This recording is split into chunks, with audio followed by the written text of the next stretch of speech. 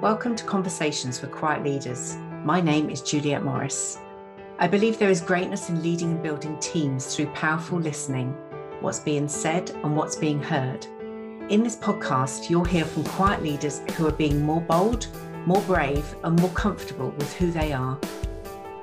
So today I'm delighted to welcome Neil Armand to the podcast.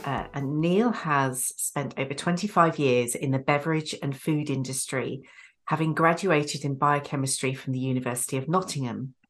And much of his career has been focused on protecting brands and ensuring the integrity of supply chains, which is his passion now, using all of his experience to help businesses safeguard their brands and grow sustainably.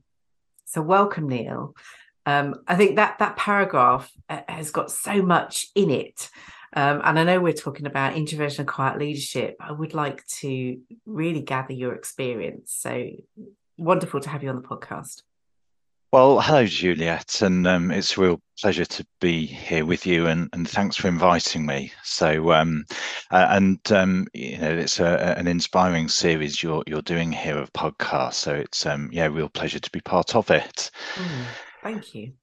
So if I go back perhaps to my early days as a start, because much of who we become originates from our youth. I was born in the UK in a small market town. I guess I was a fairly quiet lad, wore glasses from the age of 10, and probably was mocked a little bit for being the brainy one of the class as I went to senior school. Nothing serious, but quite common when you're at school.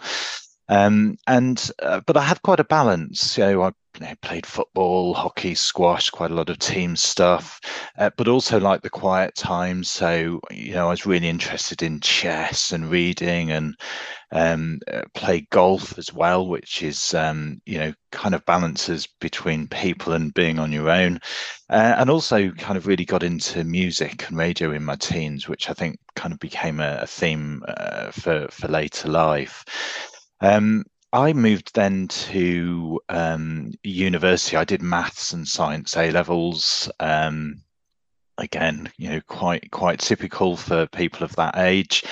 Put in a huge amount of hard work, which probably drove me to be kind of spending a lot of time on my own, working really hard for those exams. And I guess at that stage, although I probably wasn't necessarily part of big friendship groups, naturally part of those groups, I had quite a yearning to be, because I enjoyed going out on a Saturday night with people and spending time with people. So I wasn't particularly a loner, but maybe sometimes found it a little bit difficult to get into those groups. And then from there, I went, as you said in the introduction, I studied a science degree at university, which is a very technical degree.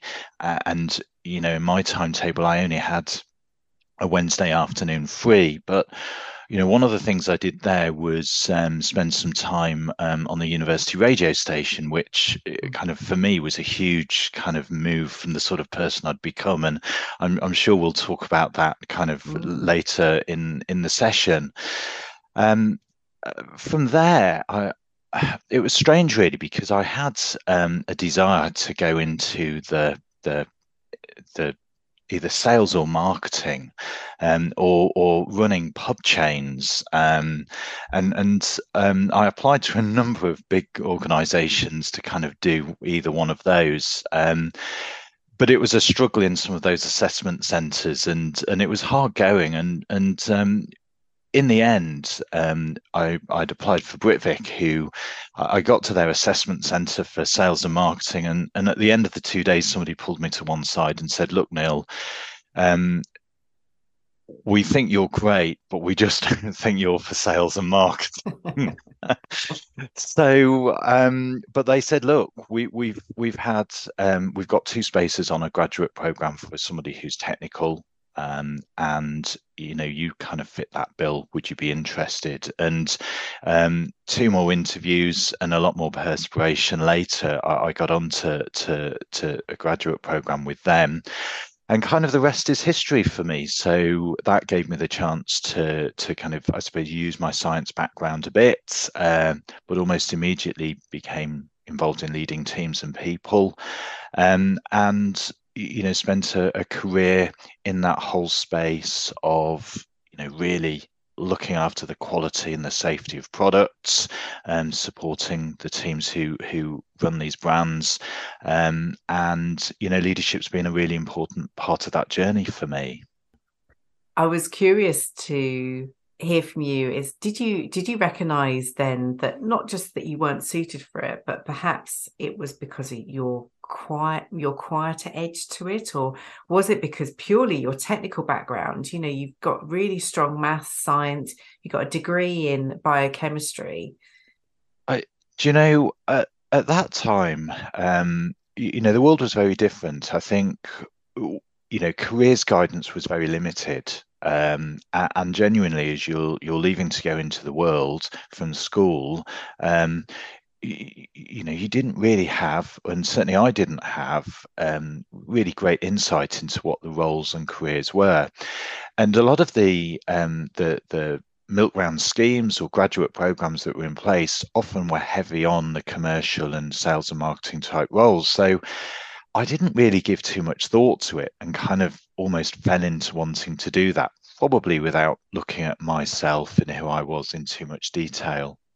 So when did you appreciate that you were more of a quiet leader and an introvert? So when I joined Britvic, I was given the opportunity to study for a certificate and diploma in management, and part of those studies covered things like psychology and other aspects of kind of leadership and management. And it was at that time actually I came across for the first time something like the Myers-Briggs type indicator, which looks at personality type. And really then started to understand that actually I'd been very naive up until that point. There are very different individuals in this world, and actually there were systems for categorizing them. And from that point onwards, it kind of unlocked some things for me because I realized that, yeah, it probably explained some of the challenges I had. So, when I was applying for jobs and in assessment centres, everybody's jumping in to kind of be the first one to say something, put their ideas forward, and sort of shape the thinking. And that was something that, again, back then was a real challenge for me. But suddenly there was something here in front of me that, yeah, just kind of unlocked what the human mind's about, what individuals are about, what the variety of people around us are like, and the need for kind of tools and techniques to kind of both be that person, but also help lead teams with those individuals in it. And it is an awareness, isn't it? And an unlocking, because I remember when because I studied Myers-Briggs, I did the qualification. And whilst a lot of people say it puts labels on, actually, it creates that self-awareness of A, how you operate, B, how you can pull on those levers of your strengths that you have, and also how you show up with much more intention into the space you're in. And so I'm curious as to, you've got strong management and leadership experience. You've worked across the globe, particularly in the tea trade, where you mentioned before where you worked in India and China with those producers who different cultures, different backgrounds, and then you worked across the rest of the globe with colleagues. How was your experience in that as a leader of multiple teams? So some things are the same the world over, and I think it's easy sometimes when you go down the looking too much into the cultural aspects of leadership and management that you can try too hard. I mean, I know I spent plenty of time working with teams over in China, particularly, where we had a manufacturing operation, and the simple things are really very, very important. You know, you're sharing with people what the business is doing, how you and their team um, impact on what the business is doing and the performance of that business, and you share information openly, and you talk through the importance of their roles in what the business is doing. Um, those sorts of things are important, whatever country you're in and Mm. wherever you are in an organization. The experience in China was also very interesting because, generally, the individuals who are working with there, there generally is a sort of a quietness to the individuals, and quite often, um, a silence or quietness around those people. But huge intelligence and huge passion and a huge desire for hard work. But one of the things that I definitely experienced was kind of easy to misunderstand the signs and the signals and the cues.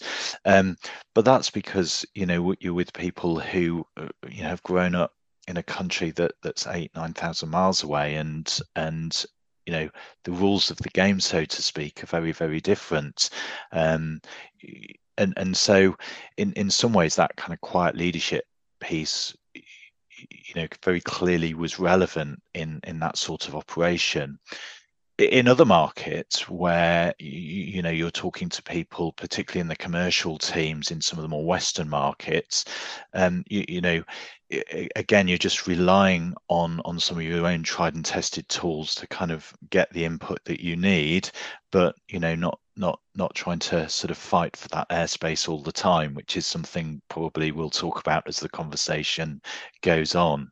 But huge opportunity to see different cultures and snippets of those cultures. So that's a nice little segue, because that was going to be my next question is, having been more aware of the Myers-Briggs and your, how you unlocked then, the things that you felt were important to you. How did that recognition change your approach to your life and the working business world? Yeah, for sure it did, because what it did is it opened my eyes to something that I'd probably been very naive about. As I say, I grew up, fairly isolated when I look back and think about where we were geographically in a small town. And I was very much a scientist and worked hard in that space.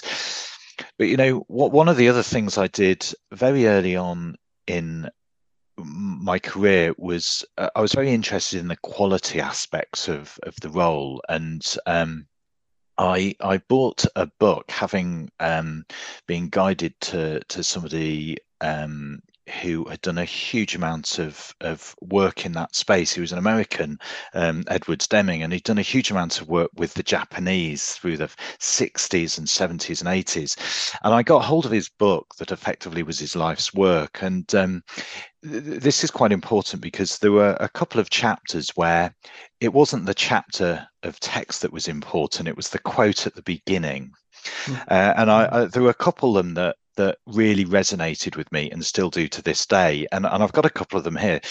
Some man holdeth their tongue because they dare. They have not to answer, and some keep silence, knowing their time. A wise man will hold their tongue till they see opportunity, but a babbler and fool will regard no time. And as somebody who'd, been relatively quiet in a group and had been kind of surrounded and bombarded by words, then, something like that suddenly really resonated, because this was somebody who'd made profound change, but really using kind of data and analysis and kind of using that to shape leadership for his whole career, and being really successful. And then the second one was, as somebody observed, where an idea is wanting, a word can always be found to take its place. And I still to this day remember reading that. So what impact did that have on me? Well, I think it just reminded me that, particularly in the space I was working in, that data, a solid foundation for taking action was really important. And actually, there's a huge amount of noise around. Often people, have got very strong views. Do you do X? You do Y? Do you do Z? But actually, the reality is it's got to be founded on solid data and information.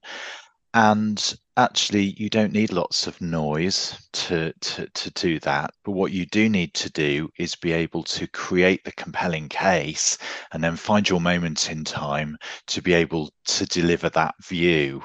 And of course, in a leadership position, that is particularly critical when you're perhaps in a space where you might be in a larger group of team and in a situation perhaps where as I in the latter phase of my career have been, the one introvert in the room versus 9 who are very strong on the extrovert scale.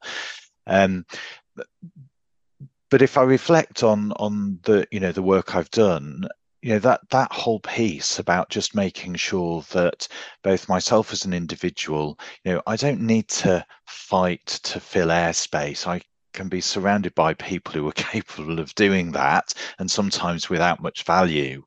But it's about finding the moment to find the right words, the key message to land really what it is that you want to say.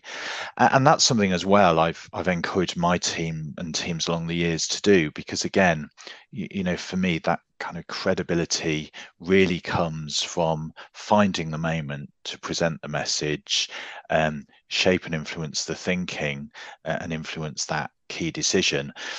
The space that you've been operating in, having quieter, detailed focused individuals who do need to really analyze the data, see the patterns and come to a conclusion to be able to build that case. How have you helped them elevate their career, their voice, all of that's needed for the industry? Just before we started to talk in the live session, we were talking about the number of introverts, and it's really interesting that actually when you do the analysis, the world is roughly 50-50 split between those who are the introvert type and those who are the extrovert type. And so whilst probably early on I might have sort of taken the view that and thought of myself as being unusual in being an introvert type, the practical reality is the world is full of them, and actually almost, as we've just said, half the population is.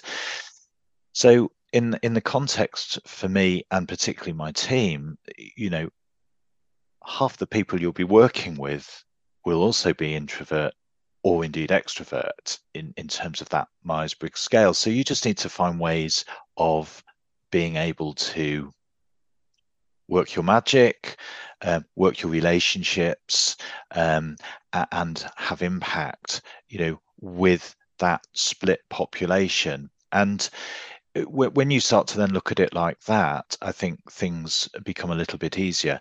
In the end, I think it's down mainly to relationships, understanding who those key stakeholders are, and understanding what it is that they want. So, my teams would often be working with brand teams and marketeers, to support them on their advertising or their labeling and what they wanted to do. Well, those people working on those brand plans were probably quite different individuals to those in my team. But actually, over time, I saw some fantastic relationships develop. People just needed to spend a little bit of time thinking about the audience, thinks about what made others tick.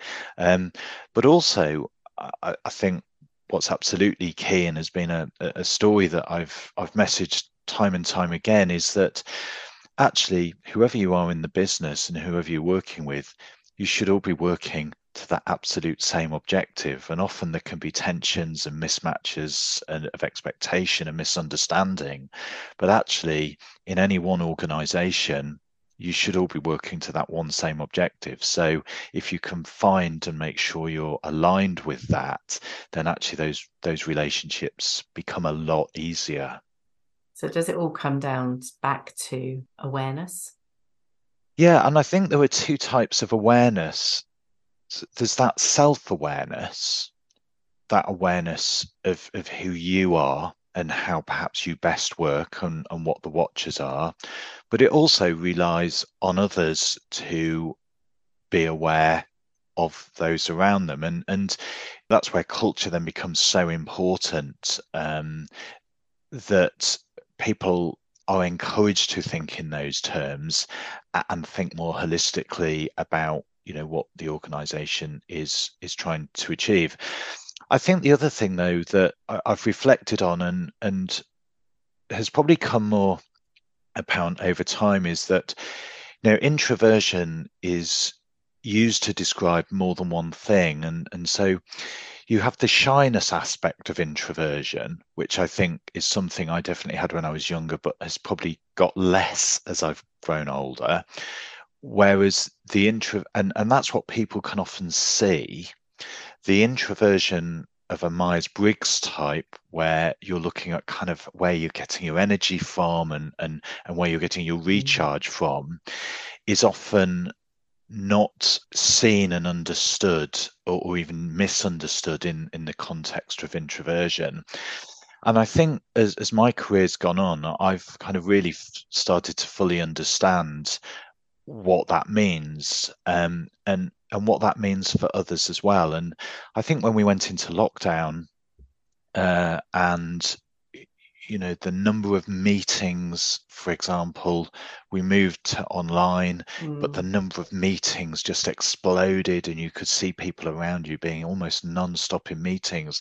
I think, and there's still, I think, concerns. You see a number of organizations who are working to reduce and eliminate certain meetings, reduce the number overall.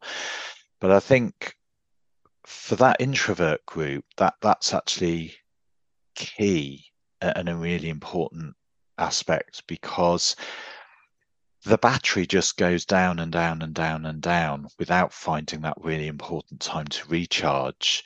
And even as an introvert, you might not necessarily see that and realize what's going on, but it does impact performance for sure. Mm. Yeah, absolutely, it does. How would you encourage people who realize their energy is depleting at the end of the day and they probably don't recognize the meetings, or that they know they are an introvert? So I was always very clear with my team that, you know, people around them will happily fill their diary, um, from the morning to the evening. And really, it's for them, it's for me as an individual to make sure I have control, they have control over that diary. There are some things that, of course, are non-negotiable, probably, but in the main, whether it be, making it a 45-minute or 50-minute meeting, and at least giving yourself 10 minutes to the next meeting, or whether it's like twice a week, just having a totally meeting free afternoon, whether it's sort of setting aside a time in the diary, which is you time and not to be disturbed. But of course, that's just the working environment. But I think that's really important, and all people have got to be encouraged to support that Mm. thinking, because even if you're an extrovert, to be honest, there's a lot of work and a lot of studies showing that things like meetings just really mean your effectiveness, becomes less and less as the day goes on. But I think the other aspect is how you use time more generally, be it on the fringes of work, in work, and also on the outside of work. And I think when I reflect on my career, I did quite a lot of traveling. Um, and much of that traveling, let's say it was long haul, was quite often just on my own. And and probably what I didn't realize, at the time, but as I reflect now, is actually one of the benefits of that. Although I enjoyed spending time with people and teams wherever I went, and loved the interaction and the time. One thing it did give me automatically was time on my own, because at the end of the day, you might be on your own for a night. Or you're traveling through airports, you're on your own, and actually that probably was one of the things that helped me recharge, but without really realizing, if that makes sense. And it was probably only once we got to lockdown and all that dropped, and then the pressures of other things mounted, that I realized actually, keeping that time and creating that time to keep the batteries charged is really, really important. So whether that now is to kind of just go out for a walk for a bit, or just read, or I've started to do some art in the background now, or even, strange though it might sound, I've a couple of times in the last sort of 12-18 months actually just gone out and camped on my own under the stars. But actually, the recharge you get from that can be absolutely incredible. Individuals have to do that themselves. You can't make somebody do that, and people have got to kind of understand the need and then build that time in. Because as I say, the challenge is, in this day and age, so many people will bombard you for your time and your energy. To be most effective, you've got to guard that in some ways. Yeah, that's a really good point. And I think I always preferred getting the train into work if I can. If I was traveling to London, but it wasn't about getting on the train. It was about I could put my headphones on and just have some time to read or doodle or write or do something. And in a world where we some of us want to carry on working from home. We like that space because we've been able to create it. Like you said, you've been able to go out for a walk or find some stillness or from somewhere. It's not about the commuting time. It's about the space that we give to ourselves. And that is really important, really important. So great point. Yeah, but by the way, if I was working from home 100% of the time, I think I would actually go stir crazy. So there is an aspect for me again where that balance has to be found, and even for an introvert, I think you again, this isn't about ends of a spectrum. It's about finding your comfort place, and recognizing, again, going back to that central point, that in an aligned organization, you've got to work with people to deliver on that mission and vision for that organization, and you can't do that in isolation. Well, it's, as your point earlier, it's finding the places that fill you with energy, balance of being on your own, with people, that connection, whatever it is, it's getting that right. And it's all individual. I remembered your point at the start of this conversation about your radio station. Tell me a bit more about that. My interest in music didn't really start until my sort of early mid-teens, and I sort of caught up with the interest big time, and I loved music, listened to the radio, and really loved it, and even had a go at being a DJ. I DJ'd for one of the school discos one Christmas, which was totally anathema to anything I should have done, but I had a real love of music and had seen that done, and so when I was getting ready to go to university, they sent out this newspaper ahead of time, and there was an article on the radio station, and I just set my mind on it and said, right, well, that's what I'm going to do. Got there, signed up in the freshers week. Where do I go? The guys were great. My colleagues there were great. They gave me some training, and by the first Christmas, I'd got my own show. And actually, in the end, over the 3 years, I did something like 200, just over 200 shows, and I learned a huge amount. I mean, that's one of those times when, forget the academic learning that's going on for a moment, but the learning opportunity in terms of how that station ran commercially, what those interpersonal challenges were, but also, that need to kind of plan and organize. And I wasn't one of these people who would just kind of rock up with 5 minutes to go, switch the mic on, and then start going. That wasn't my nature. And so often, I was, I remember the main show I did on a Saturday morning was for 2 hours between 10 and 12, but I would be there at 8 o'clock preparing for the 2 hours at 10. And that kind of level of preparation was important for me, one, to deliver a good job, and I think also to make sure that uh, yeah, well, I was doing something special and kind of, rewarding people with that preparation. But it gave me a huge amount of skills that actually I took on with me thereafter. Mm. In terms of planning and organizing, that ability to work on a voice and project it and deal with things that you're not expecting when they come up, live on air or whatever.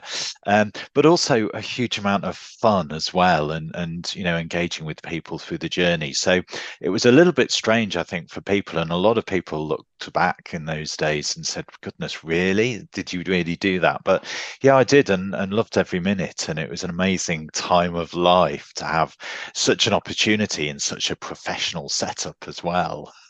I love that. And 200 shows is a lot. It's a lot. What was it on? I really mixed it up, actually. I mean, we had a sort of a timetable of shows, but the two. I mean, I did three types of show. One was a breakfast show, which was kind of mainly about news and music and stuff. I did an evening show where actually I kind of got people phoning in to guess the year, which nobody else was doing, and we had loads of people phoning in, and Awesome. and also going back to decades, playing music from the 60s and so on, Mm. which wasn't normally played, and it's amazing how that got people going. And then the main one was the chart show, which was on the Saturday morning for 2 hours, and just kind of playing the records that people had been buying and we'd been playing on the station in the week. And it was done to a very high standard across the board, and some of the people I'm still in touch with are actually people who were colleagues at that time, Mm. working together on the station. But yeah, I mean, it was a full kind of 2 hours, and it was high energy as well, or at least you had to keep that energy going for the 2 hours, even if you didn't necessarily feel like it on the day. But it was a great antidote to kind of all the other hard work that was going on. And I think for me, that was, a really important antidote to that as well. Fantastic experience. Thank you for sharing. So, Neil, what's your mission, your big dream for the future? That's a big question, isn't it? That's a I big like big question. questions. I think what I want to do is, well, look, so firstly, I have two daughters, and I think for me, um, they're growing up in a world that is not easy at times. So, you know, my vision for them is to see them successful, working hard, and gaining from that. But also, I think to make sure that the world they are growing up into, and the world that I'm privileged to be in at the moment, is one that is there for a very long time to come. And so I think for me, what I want to do really is just kind of build on what I've been able to learn and bring to the table to date, and use that in as many ways as I can, going forward. So whether that be in a way that helps lots of businesses achieve things, particularly in this space of food and drink, because there's a huge challenge that we know is ahead of us. By 2050, we're going to have 9 billion Mm. mouths on the planet to feed, and the challenge of doing that is absolutely huge, and it's going to require a lot of collaboration, a lot of innovation, and a lot of hard work.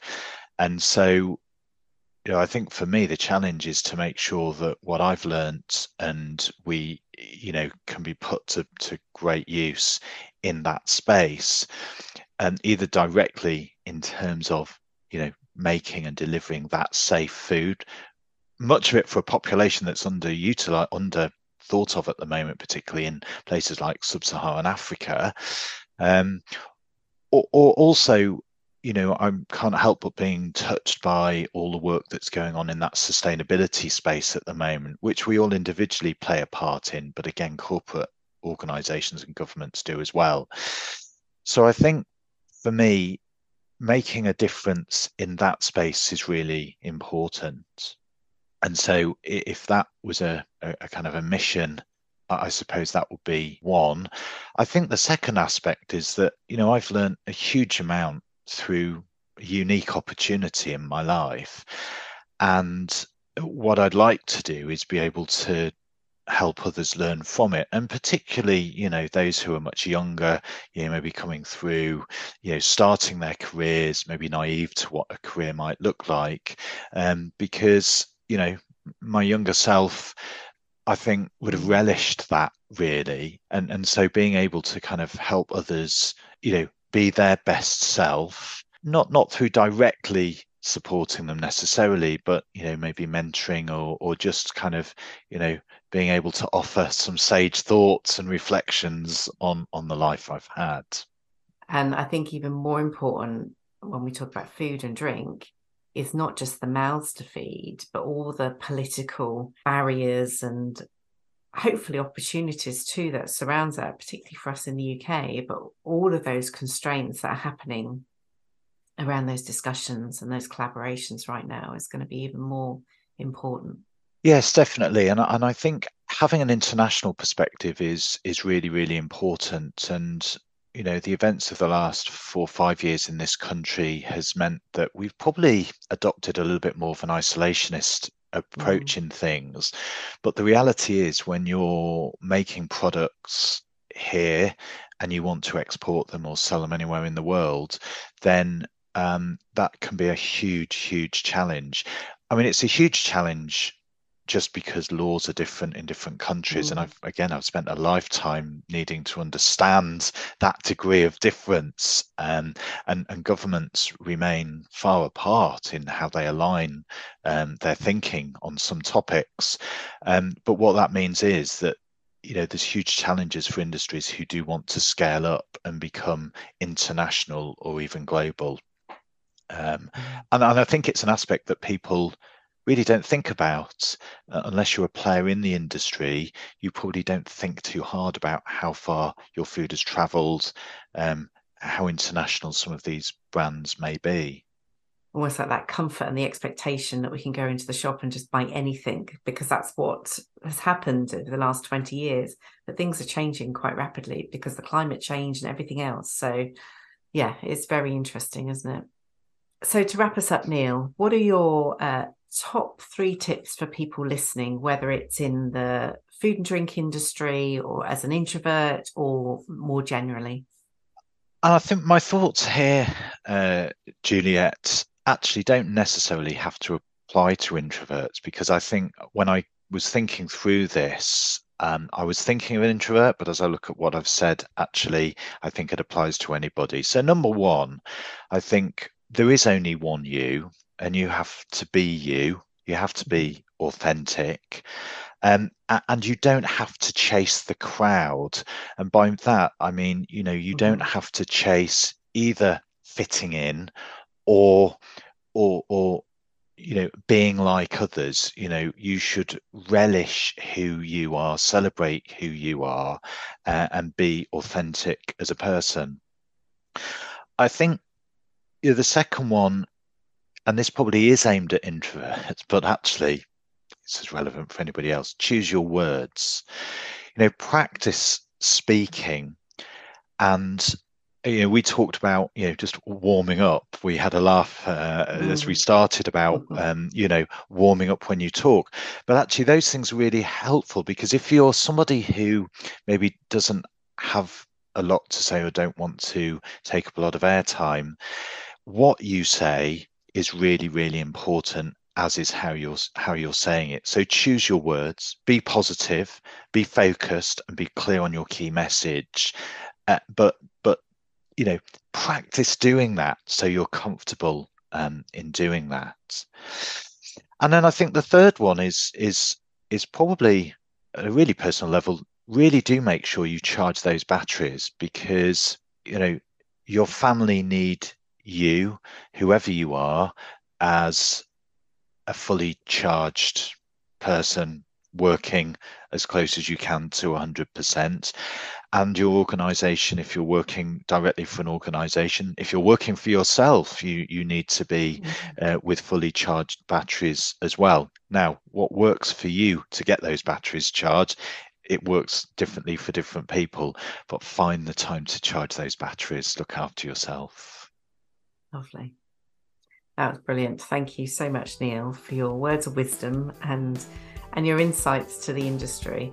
Yeah, thank you, Juliet, and I really appreciate the invite. So thank you very much. You're welcome. Thank you for listening. I love to talk and work with people and businesses who want to achieve more. I challenge their thoughts to create possibility. Anyone can be part of the conversation. Leave me a message, ask a question, and connect with me.